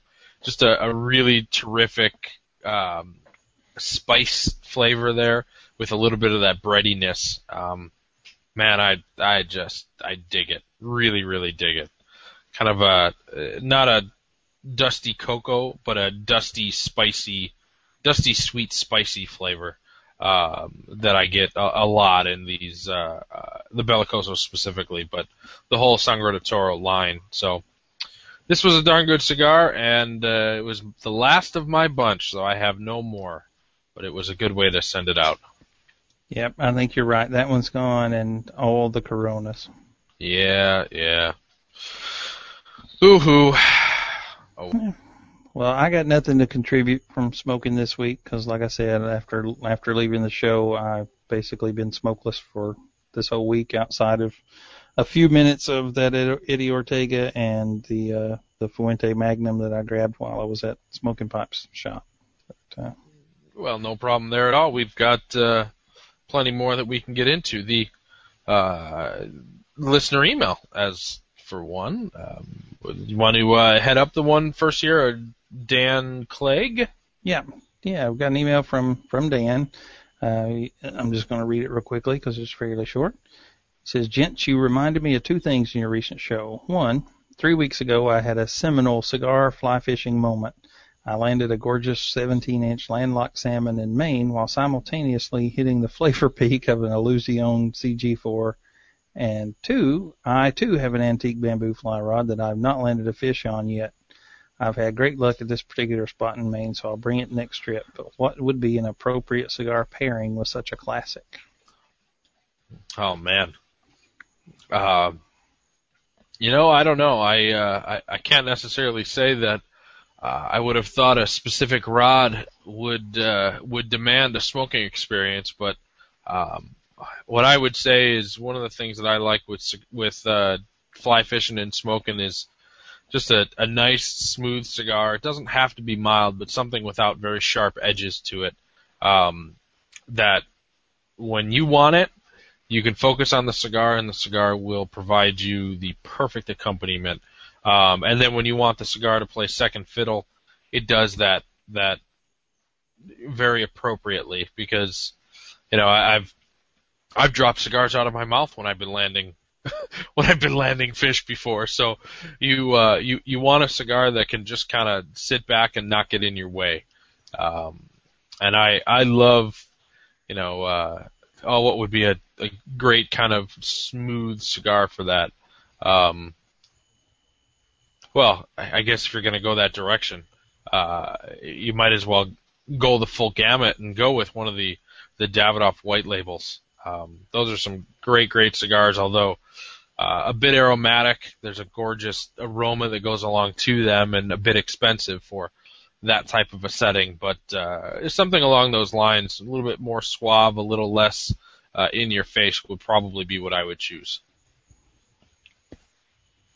I'll buy that. Thanks for coming with me on that one. Yeah, sounds good to me. Well, no, sorry, go ahead. I don't know what I would recommend outside of maybe I tend to enjoy VSGs when I'm fishing. I don't know why. It just how it shakes out. Being the Fuente hole around these parts. And that Ashton VSG, not the E, the VSG. Really, really dig those. That sun-grown. But kind of going in opposite direction of me, though. That's not so suave of a cigar. That lets you know it's there. Exactly. That's when the fishing sucks. The cigar can be good anyway. Well, I guess you can't go wrong there, Dan. So, chocolate and vanilla. And our other email was an update from Enzo, who we've had an ongoing discussion with about some raspiness and troubles he's had with different cigars over the past couple of months. And he starts out with some very complimentary things to say. Thank you very much, Enzo. We won't bore everybody else with sounding like we're tooting our own horn, but he's a nice guy saying some really cool stuff for us. And thanks again. But he goes on to say, I think you guys are right on the money with this tannin idea. And a couple of weeks ago, we said that maybe the tannins could have come out of the whatever kind of roots they were aging in the barrels with, and that what he was describing could have been implications from tannins that tend to impact your palate and be can even stray into a little bit of bitterness. And he says he believes those roots are adding a ton of tannin to the tobacco, and that this idea reminded him of his dislike for full-bodied red wine, which is something Craig mentioned. He says the heavy red wines like Cabernets and Bordeaux feel like chalk in his mouth and do dry him out, and he always has preferred a white wine or light reds like a Pinot Noir or Syrah, and that's an instinct away from tannin, and he has a sharp sensitivity to it, so he thinks that could be maybe the source of the problem. And he says he has skimmed all those cigars, that brand he had mentioned, the Cuban stocks, out of his humidor. He did enjoy them, but it seems to be localized to that brand of cigar. So he says next month he's going to Honolulu. I go to one of the islands every year. Last time I was there, I noticed someone is growing tobacco there and started his own cigar company. I think it's on Kauai. I haven't tried it, but I heard it's pretty mild. I'll try to get hold of a few while I'm there and give you guys a report. Well, I would love that. I think that'd be pretty cool to hear about how American tobacco from Hawaii is shining or showing itself. Yeah, and I got two things. One is a chat room. I'll mention that in just a second. But the other, we didn't even talk about it. But I snagged you one of the Gran Habano American Puros. Ah, yes. I am really psyched to try that. That's some folks may think that's kind of gimmicky, but I think it's cool. It's something different for sure to try.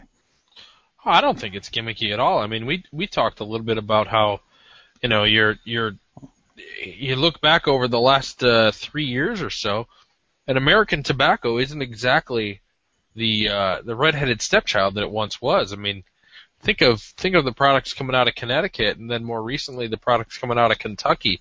I mean, this isn't just Pennsylvania or Connecticut broadleaf. It's also potentially Pennsylvania, and then the Kentucky fire cured. I mean, America might have a little bit of a reemergence as not just a location where cigars are made, but where tobacco is grown. You never know. Yep, and I am becoming more and more every day a fan of Pennsylvania broadleaf tobacco. And I noticed that, I don't know that I would call it a trend at the show, but a number of times it caught my ear when somebody would say they use Pennsylvania leaf in a specific cigar. So yeah, I think you're right. I think it's certainly got more of a presence, whether that connects with the American smokers and it's something that becomes a trend or more in demand was yet to be seen, but it's worthwhile, I think. You never know. The other thing is we are now the butt of what has just been called the longest running podcast joke with what the implications are for Toronto distributing Essencia cigars. Yeah. Well, can we claim out of our hands if we've taken this into multiple different forms of media to try to get a response? You know, I meant to get over there at the show, and I did not make it to talk to Mark. So Oh, perfect. We will blame you then. It's off of my shoulders. Yeah. We'll get it. We'll get it, guys. Someday. Man, that may signal the end of the show. When we get that answer, it's all over. Well, one would have thought that it might not have been too difficult to just walk over and ask the guy when you were in the same room as him. But, you know. I mean, the arrangement of booths at the show was a little odd this year for me. There were a few that were almost hidden because of the way they put up some walls and barriers between the different booths. You know, I don't know that anybody was complaining. I noticed, you know, we got to the end of the show, and Christy was with me, and she said, you know, we never talked to Wes Gensel, Monty Pascal. I said, you're right. We saw him the first night at the gala, and I know they had a booth, but I walked every aisle of that place, I thought, and never saw his booth. And so I dug out the map, and of course it was too late at that time, but there was a large island, and because of the way they had constructed some barriers, it was all but hidden. I never went into that little section. So, oh, that's a shame. Yeah. But I can catch up with Wes. I'll figure something out there. Well, as we come to a close of probably what will be our primary IPCPR focused podcast, we have an Unbanded to have a grand unveiling for, I believe. Yeah, you got any final comments or notes? Well, mine, I must have been breathing heavy tonight because mine seemed to burn relatively quickly. And I'll take the blame for this because I also noticed that it ended up getting hotter a little sooner than I would have normally expected. I think some of my little experiments with removing the wrapper leaf and then trying to smoke both at the same time may have yielded less than desirable results. But I definitely think that it was a broadleaf wrapper, probably a Connecticut broadleaf wrapper. Not the Pennsylvania, as we've discussed. It definitely reminded me of that Mexican experiment at first, so that Tatuaje blend with the Mexican wrapper. And I know that that's not what it was, but it just reminded me of something there. I don't know. I haven't had enough of the. I haven't had enough Mexican tobacco to really know what else it can at times line up with, but there's a memory there or a recollection there that I just keep going back to with this cigar, but I don't know how to cross those paths, you know? Yeah. I don't know. I agree with the Connecticut. After getting into it a little more, I did not get what I normally get with Mexican Andres wrapper, and a lot of times I get some of that dry cocoa, you know, that dusty cocoa kind of flavors. Mm-hmm. I didn't get any of that. It was pepini when it started with a little bit of spice. The spice faded, but the flavor families or flavor quality stayed much in line with what I normally associate with pepin or tatuaje, although it wasn't that bold, smack you in the face kind of Nicaraguan thing. But yeah, I'm there. I'm gonna. Well, open us up. These are the Tatuaje HCS Maduro Robusto Larga. Pete makes these as an exclusive for Holt's Cigar Store, hence the HCS. It has a Nicaraguan filler and binder and a Connecticut broadleaf wrapper. Price is $7.95 per stick. And it's rolled in Pepin's factory. It's 5 1/4 by 50. And they also come with an Ecuadorian wrapper. Well, I gotta say, that's about as darn close as we're gonna get. That is as closer than I ever would have expected, actually. Thank you very much, Jeff. That was a great cigar and a great Unbanded. Yes, it's even sweeter when we don't make complete and utter fools of ourselves. Yeah, at least we didn't talk about this cigar at the time we were smoking it. That will live in infamy.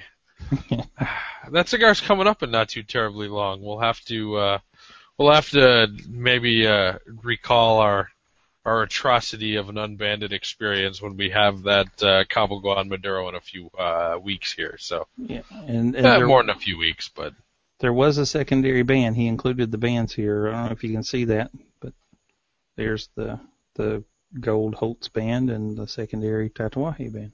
interesting. Well, not too shabby. It was pretty obvious at first light up that it was a Tat. It just screamed something there. And then that Maduro, that broadleaf, that broadleaf is a broadleaf from Pete. I mean, it just kind of lines up, Yep. So, not too shabby. Well done, my man. Outstanding. Thank you very much again, Jeff. Yeah, absolutely. Thank you, Mr. Jeff Fisher, Jeff Fisher, coach of the Denver Broncos. So when are we doing another show? I don't know. I am not available Friday. I will be downtown seeing a flamenco dance recital party show thing. Are you working a bouncer again? No. This is actually because I have a soft spot in my heart for flamenco, the art of flamenco. So I will be just attending this little recital thing. So it's with I don't know. There's a large, what are they called? Crew club? I don't know. Dance something. They're called something. I don't know. I'm not exactly up to snuff on my flamenco knowledge. Oh man, if you ever want to have your mind blown, go find there's a Hungarian flamenco guitarist. His name is Otmar Liebert. I'm not exactly sure how to pronounce his last name. Oh, just unbelievable guitar. Unbelievable guitar music. And it's all flamenco. So, highly recommend it. And so, I will be attending a little bit of a dance recital thingamajigger, we'll call it, as a technical term. So I will have to schedule a time, maybe Saturday or something. Cool. I should be around, and then the following week I will be in Chattanooga. That is correct. So Andex just asked if we're going to be live from Chattanooga. We might just do that. Oh, that would be very nice. We got to get a live show this week, this month. Yeah, I think. Well, that'll be into August, though, won't it? Yeah, that'll be August. Oh, that will be August, yeah. But I believe Burns has Wi-Fi up and going there, so we should be in good shape to try that. Oh, very cool. Very cool. Well, so that should be a good one. And as you mentioned earlier, we might even have a live broadcast or two, or excuse me, a live interview or two coming up in the next few weeks. We might be able to try to snag Skip Martin before he gets out of town. Yeah, and he volunteered that. I got his phone number. I'll give him a ring and see if we can set that up before he heads out. And speaking of Chattanooga, like I said earlier, I think most of the House of Emilio is going to be there. We might could snag a couple of those guys, maybe Ezra Zion or Nomad or somebody, pull them in there as well. Might not be a bad idea. And maybe we can even go for Gary? Jeez, I was going to call him Guayacán. Bodega. Oh, yeah. I don't know if he'll be there or not. He's out of Canada. I don't know if he's traveling that far for Chattanooga. Uh-oh. Yeah, hey there. Yeah. Well, as always, I want to tell everybody to check us out. If you want to email Kip, feel free to send him any notes to kip@thecigarme.com, or if you want to send me a note, Craig@thecigarme.com. Be sure to send all hate mail to me.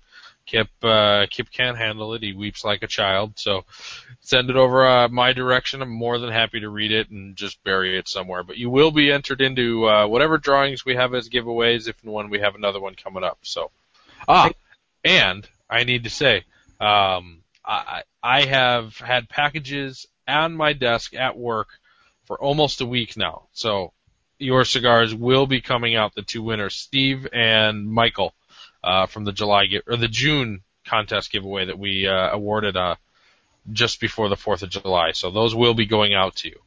Hey, just saw in the chat room, Andex and Chubno are going to be in Chattanooga. Oh, very nice. Yeah.